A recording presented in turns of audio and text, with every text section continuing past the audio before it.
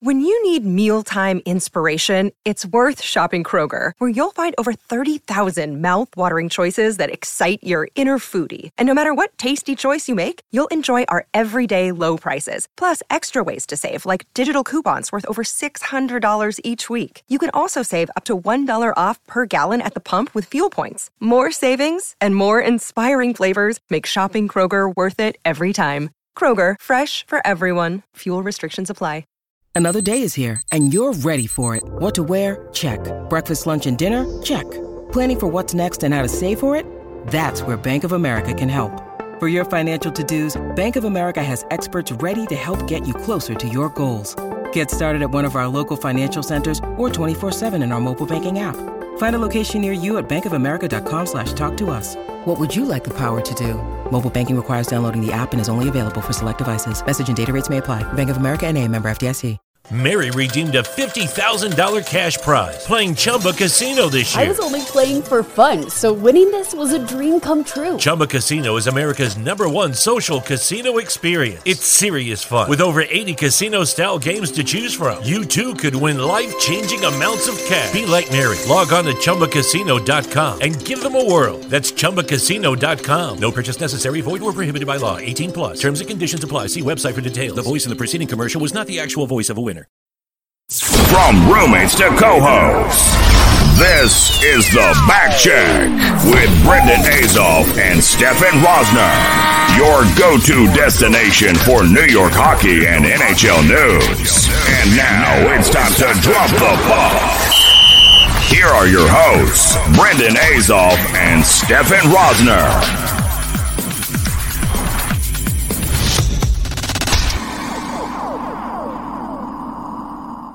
Welcome to episode 11 of the Backcheck, everybody. I'm Brendan Azoff. With me, as always, is Stefan Rosner, and I am in Florida right now, so that's why my background does not have our logo, the traditional setup. But, Stefan, it's been a little bit. You know, we've been in and out of communication over the last couple of days. I've been busy, but how you been, buddy?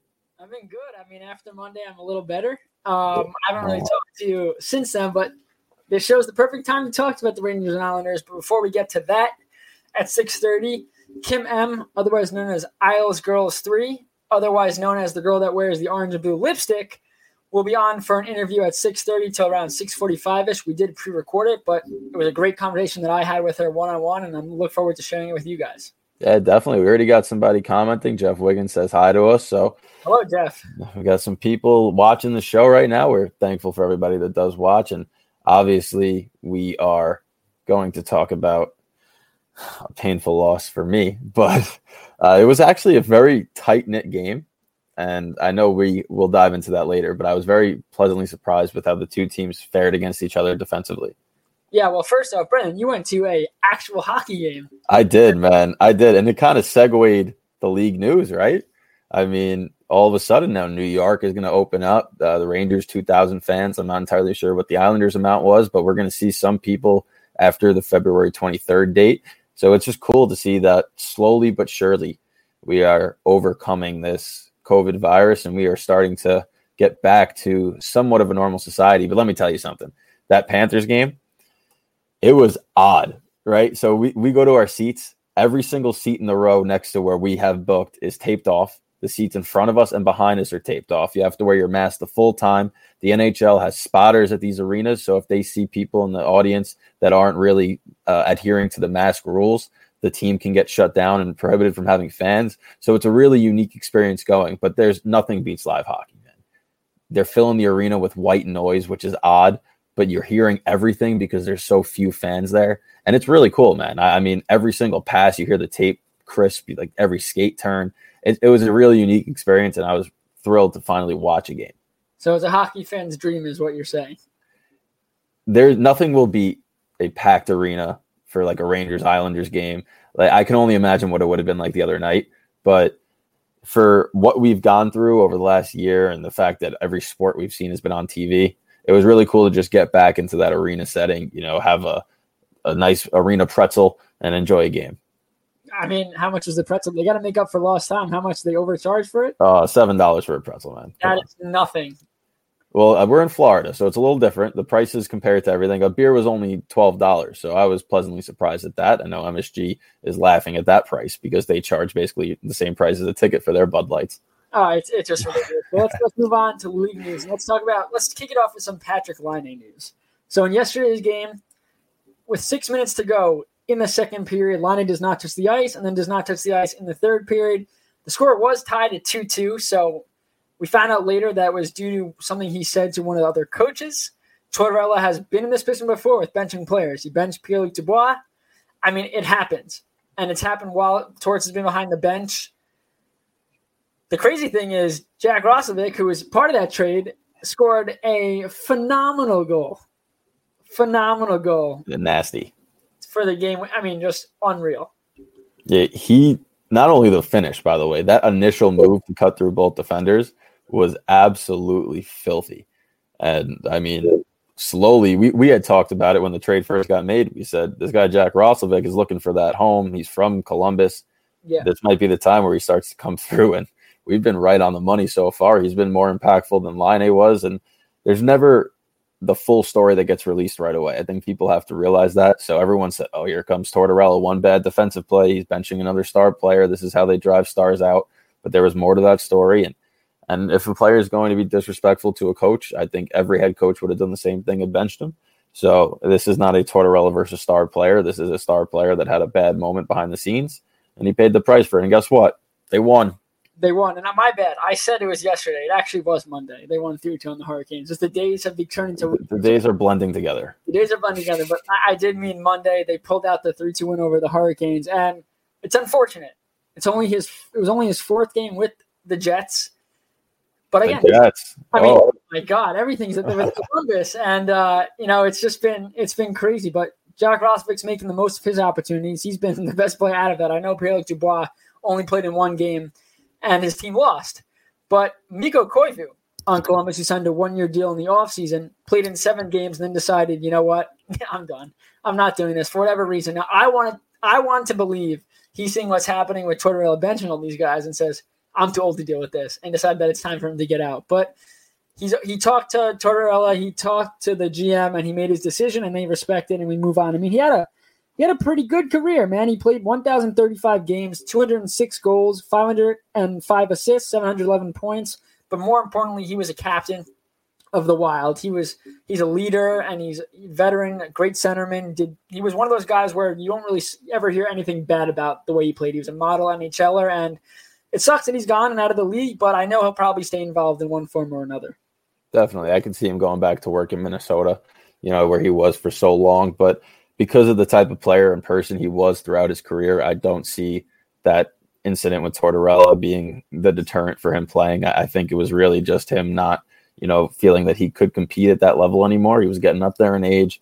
Minnesota let him go, where he was the captain for so long. He tried to do the change of scenery. We saw the same thing with Corey Crawford, right? There's just things that go on behind the scenes with these veteran players, and he called it a quits. And listen, obviously you don't want to see a player necessarily go out like that, but it was on his terms, and I think that ultimately that's what matters. Yeah, he's 37 years old. Again, if you can't give 100% to your team, you make the right call and you give it up. But moving on, though. COVID is just taking the NHL by storm. We've seen 30-plus games postponed already, 24 of 31 teams affected. It's absurd. And, people are writing articles here and there. Mary Clark wrote a great article. She used to write for The Athletic, SB Nation. Like, is it time to postpone the NHL, take a break, and let this take its time and then move back in? What do you think about that, Brendan? No, they're not postpone the season, please. I think that precaution has to be taken. We've seen the NHL start to take more precautions throughout the course of this season, especially recently. But like we have just seen, the NHL is starting to open up again, and I think that this might be the worst of it. Remember, there's an old saying: you got to be stupid to get smarter, right? You got to mess up to get better. You got to be bad to get better. So this was the worst, right? This was the worst aspect of it, and I think that ultimately they will pull through. And because of what they've gone through already in this early portion of the season, they're now instituting rapid tests. They're continuing with the PCRs. They took the bench behind the glasses away. I think that the NHL will slowly start to get a handle on it, because now all these teams are in quarantine. Those that have it have some antibodies, and I think that players realize now how serious it is, because they, sometimes us youngins and even these players who are in great shape just walk around and think, hey, maybe we're immune to it or we can get past it. And then all of a sudden you realize how quick it spreads and how much it could affect the season. So I think we will see teams start instituting more stricter protocols, and I do think that they'll be able to continue. I said this last week. I'll say it again this week. I do not think that we are seeing 56 games played. I know Pierre LeBrun tweeted out a standings based on winning percentage. Right now the Devils would be in it, but they've played far less games than everybody else.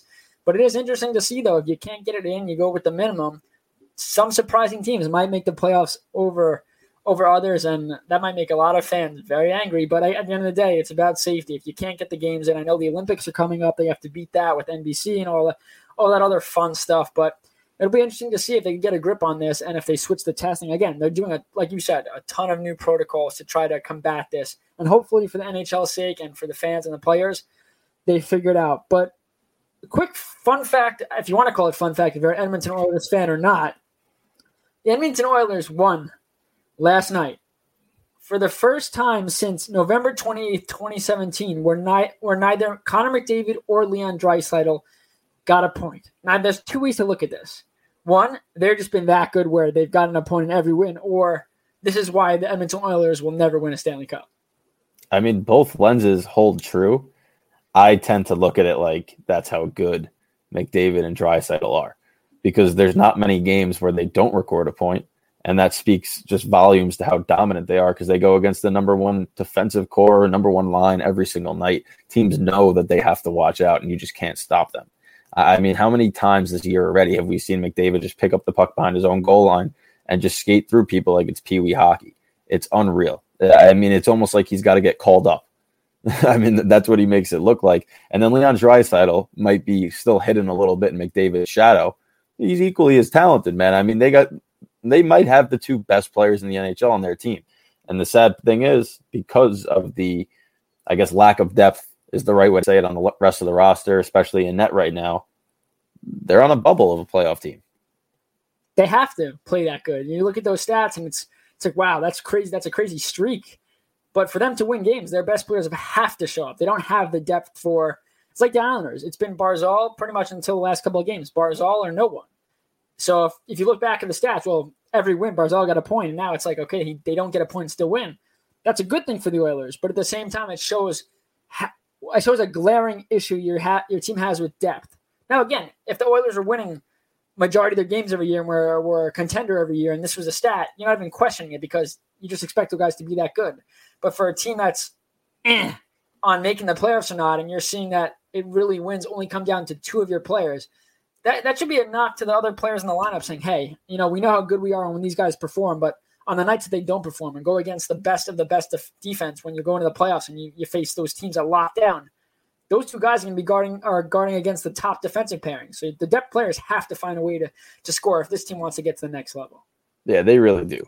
I think that Edmonton has to figure it out, because you can't waste the careers of McDavid and Draisaitl. Eventually it'll come to the point where if they're not having that success, where they're not reaching that pinnacle, and they're going to say, you got to move me. I mean, we've seen it before with that team. We see it all around every single sport when it comes to star players. I mean, the most prominent examples in baseball with Mike Trout, how he just can't make the playoffs and win a game. And yes, he signed a massive extension like that in Los Angeles, similar to what McDavid signed with Edmonton. But there will come a point where a player with that compete level is going to get tired of losing, and they're going to be asked to move to a contender. And you don't want, if you're an Edmonton Oiler fan or personnel, to reach that time. You want to be able to build something, because really all they need is a solid 2 or 3 secondary scorers and somebody to come in on the back end and be good, because they'll do the rest. These two guys are that good. Well, the crazy thing is, like, oh, they could trade McDavid at some point. No, they'll never do that. Guess what? They traded Gretzky. So anyone is on the table to be moved at any. I mean, that's the argument. I know McDavid. He's the best player in the league, hands down. Gretzky was at the same exact X levels ahead of everybody else, and they still moved him because, again, financial, they had to. And whatever. But at the same time, no one's untouchable. Sports is a business. If they think they can move McDavid to revamp their team, Mike Trout, the only way the Angels will ever get good enough to compete is if they trade Mike Trout for prospects. That's the only way. They don't have the money for it. Yep.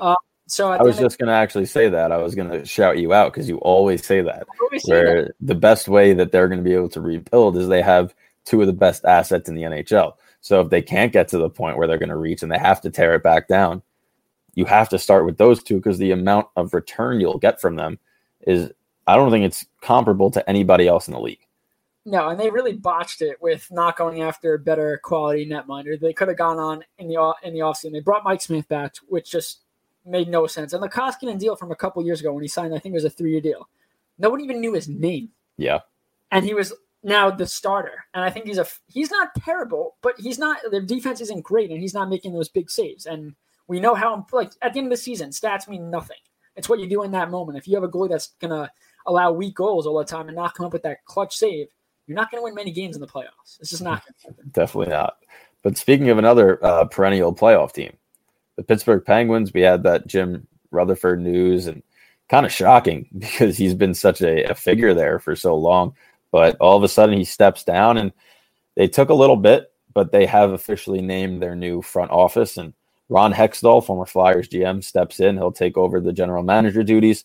And Brian Burke, I mean, a very prominent name in hockey. He's been on Sportsnet. The amount of love and kind of sadness from the Sportsnet crew that they're losing him just speaks to his personality. He'll be taking over as the president of hockey ops. So they could have done a lot worse than those two names, and two big hockey men and a lot of knowledge between the two of them that will come in and kind of pick up a Pittsburgh team that's been battling injuries, and yet they still remain in competition.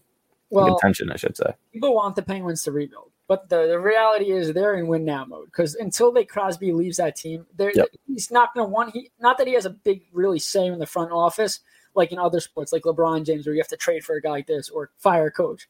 But at the same time, they're not. They can't rebuild with him. They're too good to rebuild, but they're not good enough, I don't think, to win right now. They have guys like Malkin has to step it up, and I think the reason Burke was brought in is because Hextall likes to rebuild and do like a 5 or 6 year rebuild. Yeah. That's what we saw. And I think Burke's sort of in there to be like, yeah, you're not doing that. But I think what has to happen, and it's not going to be a likable thing, now's the time you trade Malkin. You have to. He's only going to go down and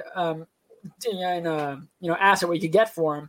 And he's not playing well at all. There are other guys that are playing far better than him that probably deserve more playing time. And if you want to go and get a prospect or two or a draft pick, that way you don't have to rebuild and you have another weapon for this team, I think now's the time you got to do it. I don't know about Chris Letang being moved just with what he's gone through, but Malkin right now is doing absolutely nothing. You see the coaches talking to him during the game, like, wake up, do this, do that. He is a superstar. He's just not playing like one at a time where sports is a business and you're on a team that's borderline that maybe you'll make the playoffs, maybe not. I feel like now's the time to make that deal, especially with other teams that could use a guy like that for a playoff run. Yeah, but it might, be a deterrent to their morale too when you look at it, because Crosby's played with him his whole career. So yeah. I don't necessarily know if you want to move him. I mean, he's basically in the same exact spot that Zibanejad's in, where they had phenomenal years. They've had a good chunk of time, and all of a sudden they're just underperforming completely this year. So I feel like you got to attribute a lot of that to just the scenario that we're in. They didn't have a training camp preseason. I mean, I don't know if Malkin did, but I know Zibanejad had COVID, so there could be other things off the ice that are going on that have led to these slow starts, but it is only 11 games in, right? So he still has time to go and become that Evgeny Malkin old that can kind of take over a game. And with how Pittsburgh has hung around despite the defense injuries, I mean, it's just a matter of time before a player of that caliber wakes up, and when he does, they become even more dangerous.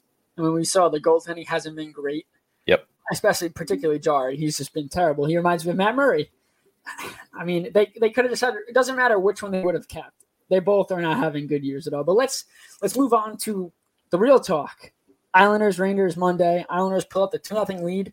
What a defensive battle. This was a playoff atmosphere, a playoff style, and if there could be a series, a 7-game series in the playoffs, it would go hopefully just like that. Like exactly like that. I wouldn't mind a suspenseful game where we're on the edge of our seat every second.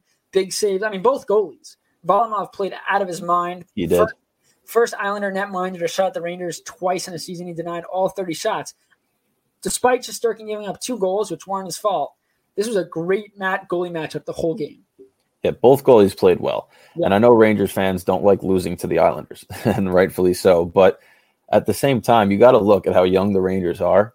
And for a team that is as defensively stout as the Islanders are, the Rangers pretty much matched them for 59 minutes. Right? The Islanders didn't have many chances, and the Rangers pretty much controlled the pace of play early on. Yep. They did the first and second period for the most part, and they had a couple of lapses, which young teams do, and they couldn't finish their chances. And that's the difference in the game right there. They had the power play opportunities.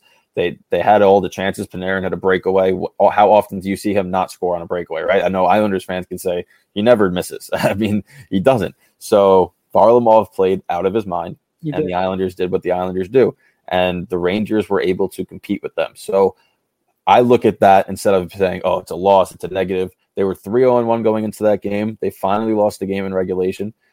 But the problem coming into this year was supposed to be that defense. And that defense looked pretty darn good for a young group, especially Fox and Miller. So when I'm watching this game, I'm saying if the offense can score like we expect them to, and Zibanejad could start to wake up, you're looking at a pretty dangerous team right now. And as the Islanders' perspective, they did what they had to do, and they completely shut down the Rangers. And when they did have their lapses, their goaltender was there to back them up. That's the biggest thing. The Islanders have had so many more defensive lapses this season, which I think could be attributed to new players on the back end in different spots, no preseason, shorter training camp to get used to it and everything like that. But the Islanders made a ton of mistakes in their own zone and gave the Rangers – this game could have – if Varlamov was not on this game, Rangers probably take this game very easily. You don't ever see Panarin usually miss. Lethal shot. But Varlamov was aggressive the whole night. Zibanejad even too. On the 2-on-1, the defenseman, I forgot who it was on the play. I think it was Dobson. Gave Zibanejad time to shoot, and Zibanejad said, let me deke. And he deked and tried to score 5-0, and he couldn't. But those are games where you usually see those guys score, especially. All I could think about when Zibanejad had the puck was, please don't mimic when you score on Varlamov in overtime from the slot. Like, that's all I could think about because I'm glad you just said that. He's taking a slap shot there. Not only a slap shot, he should have shot. Right? Yeah. We've seen how lethal his shot is. Yeah. All of last year, this guy was ripping the puck, and it was going in. Wrist shot, slap shot, doesn't matter. We know when he's on a breakaway, he might be the best finisher on breakaways, but it has to be straight on because he could shoot or he goes to the backhand and he doesn't miss. From that angle on his off wing, I was screaming shoot the whole way because he could have picked his spot. He had his head up. He had time. When you get that in tight on a goaltender that's that locked in, he's not going to let that squeak through his legs, right? He was locked in that whole game, and he shut it down really quick. He should have shot from the outside because he had another guy coming with him. Worst comes to worst, is the rebound. You create chaos in front. So I think that's just a player who's feeling a little snake bitten right now, and he tried to get as in close as possible and make a sure move so that he had an empty net to shoot at. And he got outsmarted by a better goalie. But yes, like you said, I was screaming shoot because he should have shot. He beat Varlamov on a slap shot last year. He beat every goalie in the NHL on shots. You got to rip that puck. And I thought for Panarin, too, I honestly thought Panarin should have deked. Varlamov was so out and aggressive. If he had did the leg kick, not his usual leg kick, but like just got on one leg and faked the shot, Varlamov was down at the top of his crease. If he holds that, probably a wide open net. I think he felt the pressure from the defenseman back-checking, which is why he shot it, and Varlamov was just in a great spot. We've seen the weakness from Varlamov is his 7-hole on blocker side. He's gotten beat on there more times than not. And for Zibanejad with a shot like that, I mean, that's a play. Again, we expected Zibanejad to shoot. I was confused on why he decided to deke and then try to go 5-hole. I mean, they're getting the scouting report a lot more than we are. So clearly 5-hole was an issue. But the whole year, I really haven't seen 5-hole been an issue for Varlamov. It's pretty much been the higher shots closer to his body that have squeaked in. But the biggest thing for the Islanders, their fourth line woke up. Not only were they physical, forward-checking hard, they scored the 2 goals in the game. Zizekas gets the first one, gritty goal, front of the net, and the second one was Matt Martin going hard to the net and tapping in a Clutterbuck across crease pass. I mean, 2 really good plays from a fourth line that's been terrible. At one point, they were the third worst statistical fourth line in the league, and this is the fourth line, Brendan, that we always say is the best in the league because they do other things. If the Islanders get their fourth line going, they finally, the first line scoring and get some depth scoring going, this team becomes more dangerous, but they have to now put this effort and bring it into the next game. They're riding a 2-game win streak. I don't remember the last time they did that. And they're technically in a playoff spot after that night. So interesting things from the Islanders, but I think that game was a game where I thought the first team that was going to score was going to win. It took till midway through the third or later for that to actually happen. Yep. Once the Islanders get a lead, they're just so dangerous. I don't even think it's their defense locks up, but it's confidence. When they don't score first, they know offense isn't their strength, and it's like, okay, now we got to really pick it up. But when they score first, it's back to the basics, back to the Trot system. We got to do this, this, and this. We saw everyone getting pucks deep, and when you play that kind of game, it's very boring to watch for a lot of fans. But that's how you win at the NHL level, and that's why a game like that going to the third, in my head, I'm thinking the Islanders are a team built for the playoffs. They're built for scoreless games, getting a lead and commanding. So when we were going to the third period, I was actually confident. I was like, okay, this is the Islanders' game. If it was a high-scoring game and it was Mexico wins, I probably would have thought the Rangers were going to win just because how they're based off offense. But when we were going into that third period and the longer the time went, I said, all right, this definitely favors the Islanders, and fortunately it did for my sake. Yeah, I mean, listen, the Rangers, we talked about their chances, right? They were 0-for-3 on the power play. Their power play moves the puck so well, just can't finish right now. And ultimately it comes down to can you score, and they haven't. So I expect a couple of alterations to be made to that unit. I don't know if it's personnel changes, but just something has to be altered so they can start putting it in the back of the net. And I think that kind of hindered their chance to win that game. We talked about the chances they had. They could have scored, right? They should have scored a couple of them. And if they do, like you just said, it would have demoralized the Islanders. But when I saw the fourth line score twice, I first was like, oh, come on, really? Then I was like, this kid Stefan must be loving his life right now, because all you talk about is their fourth line. And they came through in a big way. And that was classic Islanders hockey under Barry Trotz. But to me, that's why it's not a negative for the Rangers. It's a positive, because that was the first time I've actually seen them compete defensively with the Islanders in the Trotz era. They haven't been able to. They've won games where they outscored them, but they've never been able to hold them. They held them to 2 goals, and they were 2 goals in a quick span. Other than that, wasn't really limited. They were limited to their chances. Shesterkin played well. But can we talk about the faceoffs? I would love to, because we spoke about it on the last show on Monday, when we said, okay, the Rangers have been terrible in the faceoff. The Islanders have been top 3 in the league. And Brendan, what happened in this game? What happened was the Rangers altered their game plan and lost because of it. They won 61. They won 61.4. That was the first time all year the Islanders lost a game in the faceoff dot. I'm pretty sure it was the first time. I don't know what they did. Maybe they put some extra wax on their sticks finally, but 61.4% of your faceoffs against the number 2 or 3 team in the league at the draw, especially when you are 30th in the league at 41.8%, whatever it was. That is a huge, huge victory, and yet they couldn't score off of it. So maybe they're just better when they lose draws. They showed a stat of I'm trying to find it here. Zibanejad was 84.6% in faceoffs. And I think at one point he was 10 for 12 or 8 for 10. I mean, he had a great night, and that was against Barzal. We have not seen that yet from him. He's been at 50% a couple of games, but we've always known that Zibanejad has the scoring ability. We haven't necessarily seen that yet. But the one knock on him being a top-flight center iceman has always been his consistency in the faceoff dot. Yeah. He hasn't been consistent yet this year. He's had good games and very bad games, but that was the most dominant I have seen him on a faceoff dot in his time with the Rangers. I mean, we talked about it. To win a game, usually you have to control pace of play, and there's no other way to control pace of play quicker than winning a draw. And we talked about the defensive draw wins, and the Rangers really it was 36 point whatever percent was for the Islanders, or 38.6, whatever. I mean, that's bad. That's Ranger bad. It was weird. Usually do not win games where you don't. I mean, it's one thing to lose.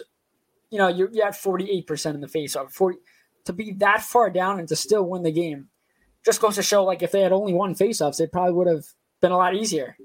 I mean, the Rangers winning faceoff left and right, and it fortunately did not demoralize the Islanders or frustrate them. They didn't take stupid penalties. They didn't do that, but kind of crazy to see the disparity in the faceoff dot. I was blown away, and like I haven't been watching as intently as I do when I'm home, obviously, but just watching that game, I had the feel, like you said, of a playoff game.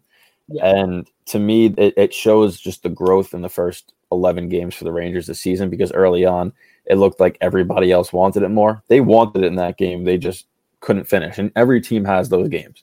I mean, they had just gone on a good run. They were scoring. They were playing well and defensively. But to me, the fact that defensively they have come such a long way and made such strides, I don't think Johnson should re-enter the lineup over Hayek. He had a brutal turnover that led to the first goal for the Islanders, but that was his only mistake in the first 2 games he's played. He's young. Let him make those mistakes now. let him develop, right? I mean, we got him in that trade that sent McDonough and Miller to Tampa Bay. So we need him to kind of develop so that trade looks a little more favorable. But there's just so many positives to take away from that game that I think they bounce back, and you see what happens now against a really good Boston Bruins team tonight and on Friday night when I mean, that's a big, bad Bruins squad. We're going to go to a quick commercial break right now, a 30-second break, so don't go anywhere. When we come back, we will be having the interview played with Kim, the Super Islanders fan, so stay with us for that. Hey everybody, it's Brendan here. Do you have old jerseys? What about old hockey equipment? Rather than throw these items out, our friends over at Alternate would love to have them. This nonprofit converts jerseys into reusable face masks, the same face mask the New York Rangers wore in the bubble this past postseason. The old equipment you donate will be given to less fortunate children throughout the state. It doesn't matter what team you root for. Let's all come together to make a difference and grow the sport of hockey. To learn more, head to alternate.com. That's alternate.com. No, but before we go into this interview, Stefan, we got our buddy Patrick, the Isle Sign guy, commented, just said, who's hyped to be at the Coliseum one last time. He's not wrong. We didn't know if this was going to be a thing, but I'm just happy there's going to be a limited capacity of people that can get to send off the Coliseum in the right light. As long as he is there and I can watch TV and know that he is happy and he is there and he's proud to be there, all about it. If they don't let one person in the arena, besides the refs and the score people and the important people for the game to happen, as long as he's there in his spot, everything's great. But let's get to this interview, shall we? We shall. Let's do it. Let's get to the stream. All right, so this is Kim, Isles Girl 3. Let's do it. Kim M, otherwise known as Isles Girls 3. Kim, how you doing today? Hi, Stefan. How you doing? I'm doing great. So obviously we know you on Twitter. You're big on Twitter. You're a big Islander fan. So tell us a little about yourself. All we know is that you love the Islanders. You're passionate about the Islanders. But give us a little bit into your personal life. So it's just a family tradition that's just been passed down, I feel like, in my family. My grandparents were season ticket holders since 1973. Both of my parents are huge Islanders fans, and then my brother and I. And some of my earliest memories of being a kid is honestly just being in the seats of Nassau Coliseum watching games. And I make the joke that at the dinner table, they never asked, how was school or how was your day? It was always, did you see that contract? Did you see the game last night? What do you think of this trade? So it's just honestly something that always intrigued me as a kid. And the reason I really got into hockey was because I was upset that I couldn't join those conversations. And I was sitting next to my grandma at Nassau Coliseum. They blew the whistle, and I nudged her and I went, why did they blow the whistle? I forgot if it was icing or if it was offsides. But she slowly and steadily taught me the game. At home, my parents, and my brother would slowly teach me the game on television. And from there, it started, it started this whole big love and passion of mine that is New York Islanders hockey. One of the coolest things ever is seeing you on a MSG Plus commercial wearing the lipstick and all that glamour. How did that come to be? So I was shocked. I was on Twitter and I got a DM from MSG on Twitter saying that they would love to have me do a commercial or be a part of a commercial for them. And I was like, oh my gosh. I was like, that's so cool. It was like a dream of mine since I was a kid, and I was like, of course I will, They gave me an email. They gave me some questions to go by. And so I recorded for them. And suddenly I get another message from MSG saying, with the lipstick, we want to do just like a special segment about how you do the lipstick, you putting it on, and how that came about. And so that's how the other commercial, that lipstick commercial, came about. It was just a secondary thought from MSG after they had seen my footage from the first one. And I mean, I was stunned. I was so excited. And I remember my family just huddled around the TV, like waiting for it to come on. And it's the weirdest feeling, sitting down watching an Islanders game and seeing your face pop up on the television screen. I was like, oh my gosh, that's me. Speaking of the lipstick, where did that come from? Was that one of those ideas that came out of nowhere and you said, let me rock with this? Just tell me a little about it. So when I was 16 years old, my passion was huge. And I saw like guys like at the Coliseum who would just do full face paint and Dark Guy and Leafs Nation. And I was like, I want to face paint my whole entire face. And my mom looked at me and went, hell no. And I was so upset about this. And I found a lipstick company that made orange and blue lipstick. And I went to my mom. I'm like, compromise. What if I made it more feminine? And she was like, she's like, I don't know, Kim. I was like, come on, it's just my lips. And she was like, fine, okay. So I got that compromise with my mom. We bought the lipstick, and I was like, what if I did half and half? I like played around with how I could do it. And so I did half and half lipstick, and I loved it. I loved that I could show my passion, externally rather than just internally. And I didn't know it would be something that would, be my thing or be my shtick, to this day. I mean, that's awesome. See, obviously we all recognize you with the lipstick and all of that, but what does it mean to you to be recognized by the Islanders fan base? It's something I never thought would ever happen. I thought I would just be another fan in the crowd, just cheering on the guys. And I was happy with that. But just the fact that so many people now know who I am as a fan and, come up to me and they're like, are you Lipstick Girl? It feels like such an honor that I never thought I would ever experience. That, something that I consider, I consider the Islanders fan base my family. And just having those people that are so close to my heart come up to me and say, I love your lipstick. You're a great inspiration to my kid. Like, I have little kids come up to me who say they love what I do and they want to get lipstick when they're older. And it's such a huge honor to me and something I will never, ever be able to say thank you enough for to people who recognize me and say how much that they love what I do. And honestly, again, it's just a huge honor. So we really got to know you when Robin Lehner was on the team a few years ago. Tell us a little bit about the backstory. I know you got to meet him.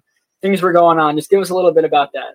So it's a bit long, but I'm going to try to do the short version. So in the 1890s season, he came out in The Athletic about his bipolar depression and alcoholism. And every Islanders fan was behind him. Every Islanders fan was there to support him.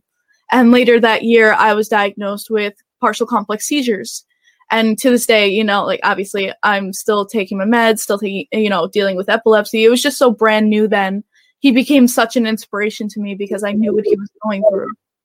And after that, my grandparents surprised me for Easter because I had been dying for a Robin Lehner jersey with his jersey. And I just broke out in tears because of how much that jersey meant to me. And Robin Lehner actually saw that and he retweeted it. And I started crying more. I was like, he saw it. And he started following me on Twitter. And then when he eventually left the organization, which I'm still upset about, in Chicago, I saw we weren't going to have a home game versus Chicago until April. And I said, no, I'm not waiting that long. There's no way I'm waiting that long. So I took a plane out to Chicago in December, and I had a sign. I had the lipstick on. I had a sign that said, Long Island will always love Lehner. And he saw it on the ice, and he raised a stick, and he, acknowledged me. And honestly, that just made my day. I thought, oh, my day's complete. That's all I needed. And I had two people, Kelly and Spencer, that were going to meet him after the game. And I was super jealous, but I was like, you guys have fun, tell me how Robin is. And I was outside the United Center waiting for an Uber with my boyfriend. And I suddenly get a call from Kelly. I'm like, oh, I guess she's going to tell me how the meeting went. And I was like, hey, what's up? And she goes, get your ass back to the United Center right now. He texted us. He wants to meet you too. And I was like, well, what? I looked at my boyfriend and he's like, as soon as I saw your face, I canceled the Uber. He's like, I knew. And so we ran back inside. The security wasn't going to let me in. It was a big fiasco. But I finally got back inside and I got that moment to meet Robin Lehner. And let me tell you, he's just a down-to-earth, respectful person. He's a great hugger, by the way. He's a fantastic hugger. the nickname, the Panda, is perfect for him. But I didn't have to tell him who I was. I didn't have to tell him anything about my background. It's like he already knew. And he put both of his hands on my shoulders and got eye level with me because he's a tall guy. But he got both hands on my shoulders, eye level with me, and just gave me so many words of encouragement. Just like, I just want you to know how strong you are and how your journey does not define who you are as a person. You keep trucking along. Every single day, you keep fighting. And I never will forget those words that he said to me. I will never, ever forget that moment as long as I live. And those days where I'm really struggling, or days where I just feel like nothing can go right, I just remember what he said to me, and it's just something that just keeps me going just that little bit further. And honestly, it's something I will never, ever forget as long as I live. And that video that's on Twitter and that's on the NHL.com was my boyfriend actually recording that moment. And I'm so glad he did, because it's one of the happiest moments of my life. You can hear the emotion in your voice when you talk about it and how important he is and played a role in your life. Are you still in contact with Leonard throughout the year? I know he's busy in Vegas. I did he commented so I'm going to turn my camera a little bit here. So I've been collecting all of his jerseys for every single team he's played for. I call this the Wall of Panda. Nice.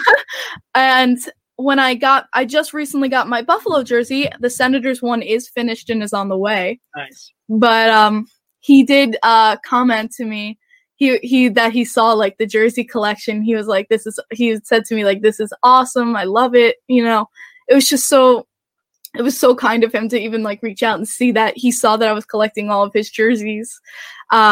He's such an amazing guy. Yeah, he DM'd me on Twitter basically about like, just, you know, it was so good to meet you. You're a strong person, an individual, and it was really nice to meet you and things like that. It's just an incredible experience you went through, and I know you'll never take that for granted, that meeting. Going back to, you are always a fan that's very positive. You're very positive outlook, and we're talking about the Islanders here, who more often than not make you feel very negative at points. What has allowed you to stay positive? Oh my goodness, I'm sorry, but if you hear the telephone ringing. But honestly, it's because growing up, my brother and my father are mostly pessimistic. And honestly, I just, as a person, don't like that outlook. You know, I'm just a person who doesn't like to be pessimistic in life. I feel like if you don't have optimism, and what keeps you trucking forward? I always have had optimism in this team. Even when they were in last place, I'm like, you know what? Even if we're in last place, we're going to get a good draft pick, and we're going to keep just going forward with this team, trying to keep making this team that much better. And I will always just have love and faith in this team, even, at the worst moments and even at the highest of moments. It's just about finding the good in every situation. And that's how I keep my faith going. That's how I keep my love of this team going. It's just finding those little moments in this organization that, we're on the right track, and we're going to pick up where we left off, and we're just going to get right back to where we started from. Bad joke. Okay. That's a great outlook. In Monday night's win, though, I mean, the team played stellar. How do you feel about the team's performance moving forward now? I'm going to tell you, I'm a little bit still concerned about this team. Do I think we're a Stanley Cup team? No, I think we still have a little bit of ways to go. But fourth line, good to see coming back into their identity line, and just still being that key element on this team, that they're the reason we won. Yeah. And the reason that we are still, we're still getting points and things like that. But if I'm going to say going forward, hopefully that line can stay healthy and stick together. Matt Barzal was also a part of that goal with Matt Martin. I mean, guy has hockey IQ that's freaking above the charts. Yeah. But I'm hoping to see a little bit more from our first and second lines. Leo Komarov, I love Uncle Leo, but he was a great Rangers player last night. I mean, man, he would play great for the Blue Shirts. He just constantly passed it to the Rangers. I would love to see Bellows and Wahlstrom back up in there. And my brother actually told me this, which I think is a great point. There's not much you're going to see from Prajo and Wahlstrom when they're consistently stuck in their end. Yeah. And if you look at that third line, they were consistently stuck in the Islanders' end playing defense. You're not going to see anything from offense if they're always stuck in that end. But if I'm going to say anything, Islanders need to work on passing, stick to stick, tape to tape. There's too many times where we just throw it against the boards and we hope to God that another Islanders player is there to take the puck and possession. Just not getting scared when you have that immediate pressure on you. Make a move. Do something just to keep that puck in. And Matt Barzal does that fantastic. He doesn't get scared when two players are coming onto him. He finds a way to keep that on his stick. And I just feel like that's the biggest problem with the team is that immediate panic. Oh, I need to get rid of the puck. And that's how we always give it up and we just never keep possession. So I would love to see more puck possession. I'd love to see more passing stick to stick with this team. And I feel like those are really missing elements that we're missing to get into the offensive zone. And then we can talk about maybe having a little bit more offensive pressure with getting that, top line shooter. Black Caps obviously screwing us there. But then I think we can talk about that. But just some simple hockey mistakes that we're making at this point where I don't think we need to focus so much on offense when we can't even get into the offensive zone. So that's a great point. A lot of defensive zone breakdowns and miss coverage in the defensive zone. It's really played a role this season. But my last question for you, do you have your seats locked up for UBS Arena yet? Of course I do. That's not even a question, man. As soon as we could find seats, my grandparents obviously since '73, so they had the advantage of having picks early. Obviously, it's a little bit more expensive, but we're up in the third on top, that third ring on top. I forget the third level, I guess you could say. Second row. We had where we were at the Coliseum. It's like catty corner to where the Islanders shoot twice. Because that's honestly, those are the seats that are my absolute favorite, even if it's even high up, but that gives you a good view of the whole entire play area. So you can see how the Islanders playing, how's the other team playing. And you don't have to keep looking up at the scoreboard like you do at the Glass, where you're just doing this all game. Oh, they're at the other end. Hold on. Yeah. Okay. Now they're back. And it's seats that I've loved. I don't mind being high up. I feel like true hockey fans don't mind being in the nosebleeds because at least you can still analyze play. And I'm super excited to go with my grandparents who are just my absolute, they're legends to me. They're my favorite people in the whole entire world. My grandmother is the most passionate fan you will meet at a game. She will get up and she will point and she will yell. And I learned from the best because she's the most passionate fan I think I've ever met in my life. And people call me a passionate fan. I'm like, you should see my grandmother. But honestly, I'm excited. You should get the lipstick on her also. Not her thing, but she loves and supports me doing the lipstick. And she's a big advocate and a fan of mine. Her and my grandfather always come into my streams and they're always supportive of me. And honestly, I don't know what I'd do without them. Well, Kim, thank you so much for taking the time to talk to me. Hopefully Islanders get a win on Thursday and keep riding along this season. Yo, thank you so much, Stefan. So that during the interview, obviously, I saw it live when we did it on Tuesday, and it's hard to not choke up when you could see the emotion in her face. I don't like what you did here, brother. Hold on. I got to switch us. Sorry. Oh, here we go. Anyway, the emotion in her voice when discussing Leonard, it literally makes you choke up because it just shows, how passionate Kim is as an Islander fan and what she was going through. And to have, stars align with Leonard coming to the Island. Islanders were a team that gave Robin Leonard a chance. Not many teams were willing to do that. And they gave him a chance. And he came out about his issues and what he was going through. And, he's still trying to recover. He's done great strides in getting there, but every day is a battle. And to be able to see Kim eye to eye and say, listen, you're an amazing person. Don't let it define you. It was just awesome to see. And again, it's still something that she goes through every day, but Kim, talking to her the handful of times I've talked to her, awesome Islander fan, awesome person as well. So it was a great interview. Yeah, definitely. You can definitely hear it. And anyone who follows me on Twitter knows that I'd put something out there and Bell Let's Talk Day and mention Robin Leonard too. He's just an inspiration to anybody who had struggled to open up or saw what he did and gave them courage. It's just awesome to see when people in that type of, spotlight can show the courage that he did and give people a voice. And even Nate Thompson did it too.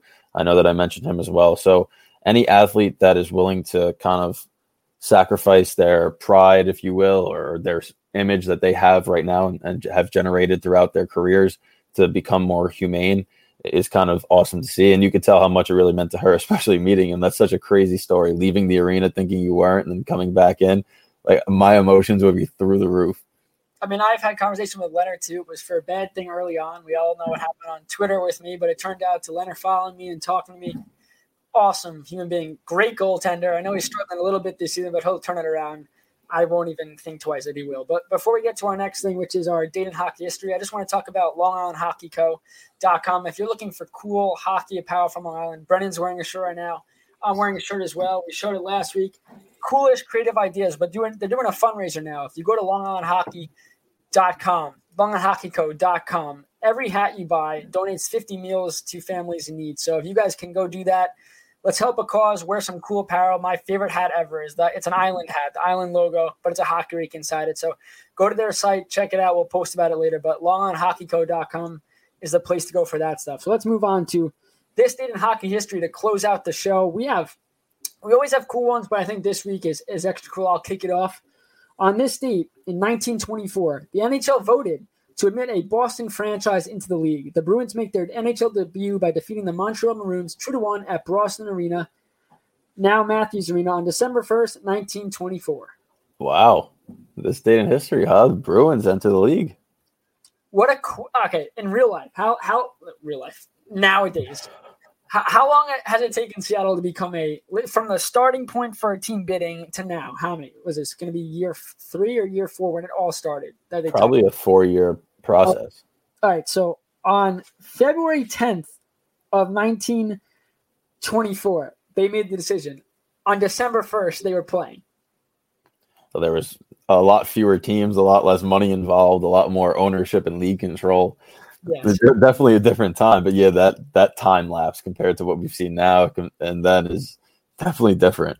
This one, I'll just take it again, Brennan, because I want to. This one's 1942.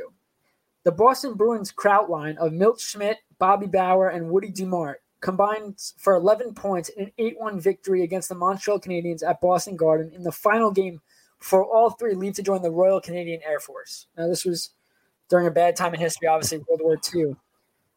They are applauded after the game. From the Bruins, they receive gifts that include watches, bracelets, and paychecks to cover the remainder of the regular season and the playoffs.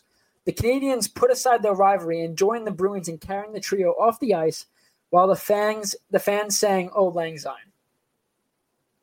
I mean, that's absurd. Forget the second part of that. 11 points.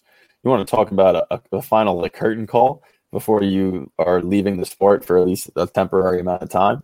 And then that's just classy by the Canadians, because obviously the Royal Canadian Air Force is they serve the Montreal Canadiens and their fan base, so they're giving a little tip of the cap there. That's really cool. Last time these two teams came together.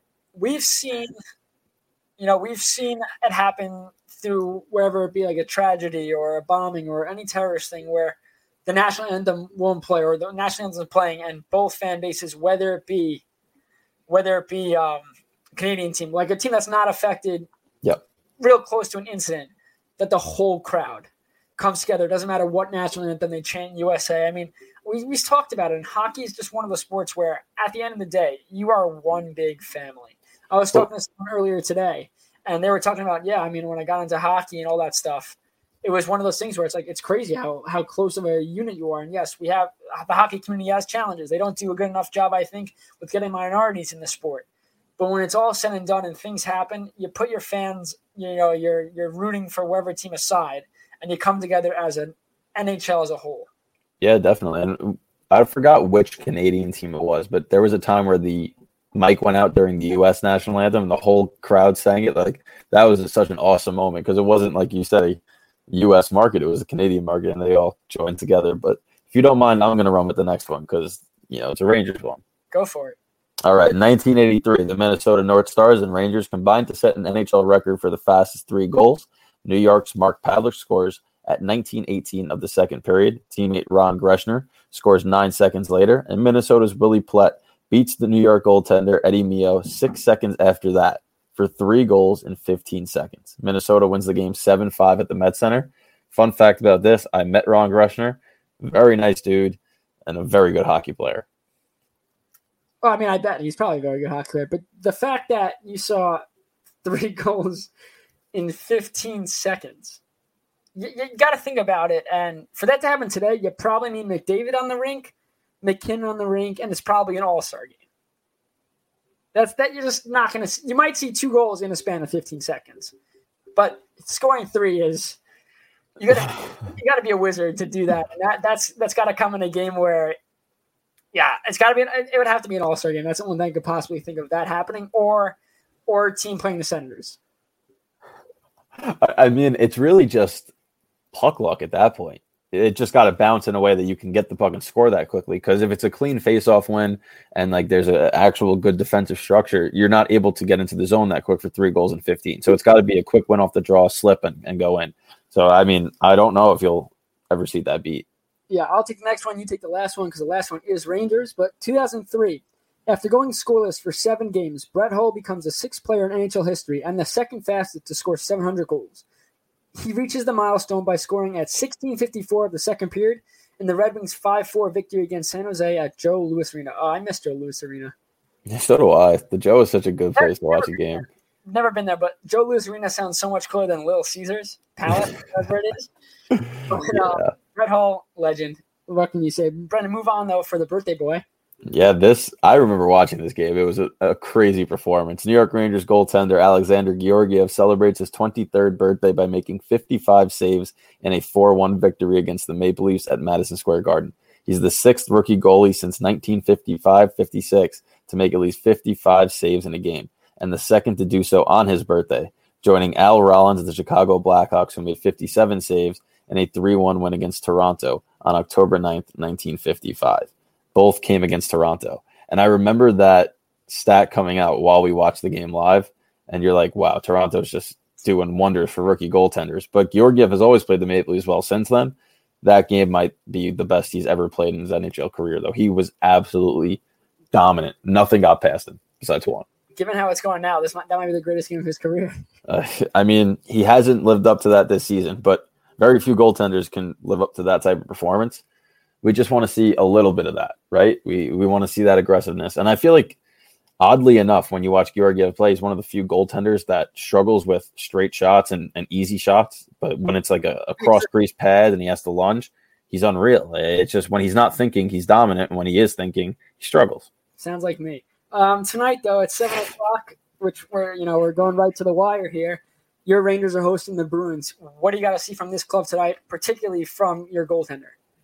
So Georgiev gets to start, his first one since the D'Angelo incident. I think that he will respond. Obviously, it's a big moment. If he doesn't respond, it's basically ensuring that Shesterkin will see the foreseeable future in goal. But I do think he'll play well. I don't really look towards the goaltending situation as much as I look towards Mika Zibanejad. We need to finally see a big game from him. And against the Bruins team that has just lit the whole entire NHL on fire since they decided to, start off slow and give everybody heart palpitations in Boston. They are now one of the most dominant teams in the NHL again, and Mika Zibanejad, in order for the Rangers to triumph at least once in these next 2 games, but especially tonight on national TV, has to prove some Mika Zibanejad of last season in this year's shell of himself right now. So are you confident that the Rangers can beat the Bruins? Like, is this the time to do it? I'm confident it's going to be a close game. And if you said this before the Islanders game, even when they were playing well, I would have been like, I'm not entirely confident in it. But how well they played defensively, and I know Boston's offense is a lot different than the Islanders' offense, but they still played compact in their own end. And I feel like if they can do that again and frustrate the Bruins a little bit, they will get their chances. They get their chances every game. It's a question of will they convert. And like I said, Zibanejad has to step up. But if they do convert, it will be a close game. Do I know if they'll win? I'm not sure. Well, yeah. Nobody knows. If you were, you'd be a millionaire by now, Brendan. Yep. With all the wrong bets we've made over the year. But go back to before the Islander game. Quinn said that he wants his team to play Islander hockey. Take a page out of Barry Trotz's book. Now, I don't necessarily agree with that because your team is based on just being very good offensively. So by playing a defensive style, you're taking away from your forwards, which you really can't do. But at the same time, if the Rangers can bring that defensive mentality into their game and focus a little more on defense than on their offense is good enough where if they play the Islanders way, they'll win more often than not because usually the Rangers make the most of their opportunities, but they also get a lot more opportunities than most teams because their offense is that good. So if the Rangers can get a lead and then they learn how to play the Islanders brand of shutdown hockey, this is a team that no doubt about it is in a playoff contention. And it's not too late in the season. Look at the standings, how close it is. If they can figure out how to, their defense has been great. If they get their offense going, get leads early and lock down. I mean, we saw the Islanders win 1-0 against the Bruins. Varlamov was unreal. But the defense locked down. They buckled down when they needed to. They got a 1-0 real late, but they kept it close. The Boston Islander game was the same exact game as we saw Ranger Islanders a couple of days ago. Varlamov was unreal. Islanders didn't have a lot of chances, and the chances they did have, they did capitalize, and then they held it back and closed down. So I'm confident that because the way the Rangers defense has played, it's been phenomenal, that the Rangers could get a lead tonight and go back to that way, they're great. But if they fall apart and the offense doesn't get back, when defense falls apart, Georgiev allows a weak one, that's going to be the killer. But if they could play that style of Islander hockey with a lead, this Ranger team's going to be dominant. Yeah, and I think that what Quinn means by Islanders hockey is, like you said, that shutdown defense, but also the way the Rangers are structured up front. If they could start defending well and lead to transition rushes, that's a hard offense to stop with that much skill coming at you full speed on odd man chances. So that's what they mean, and we will see right in about 8 minutes a puck drop if they could handle the big bad Bruins. All right, well, I'll let you go, Brendan. I think it's time to close the show. Thank you again to Kim for joining me yesterday, and we played it today. It was a hell of an interview, and Rangers in action tonight against the Boston Bruins. Everybody, thank you so much, and take care. The Backcheck is your one-stop shop for NHL news and all things Rangers and Islanders. Thanks for sticking with us for this edition of The Backcheck. Follow the show on social media at Backcheck Pod.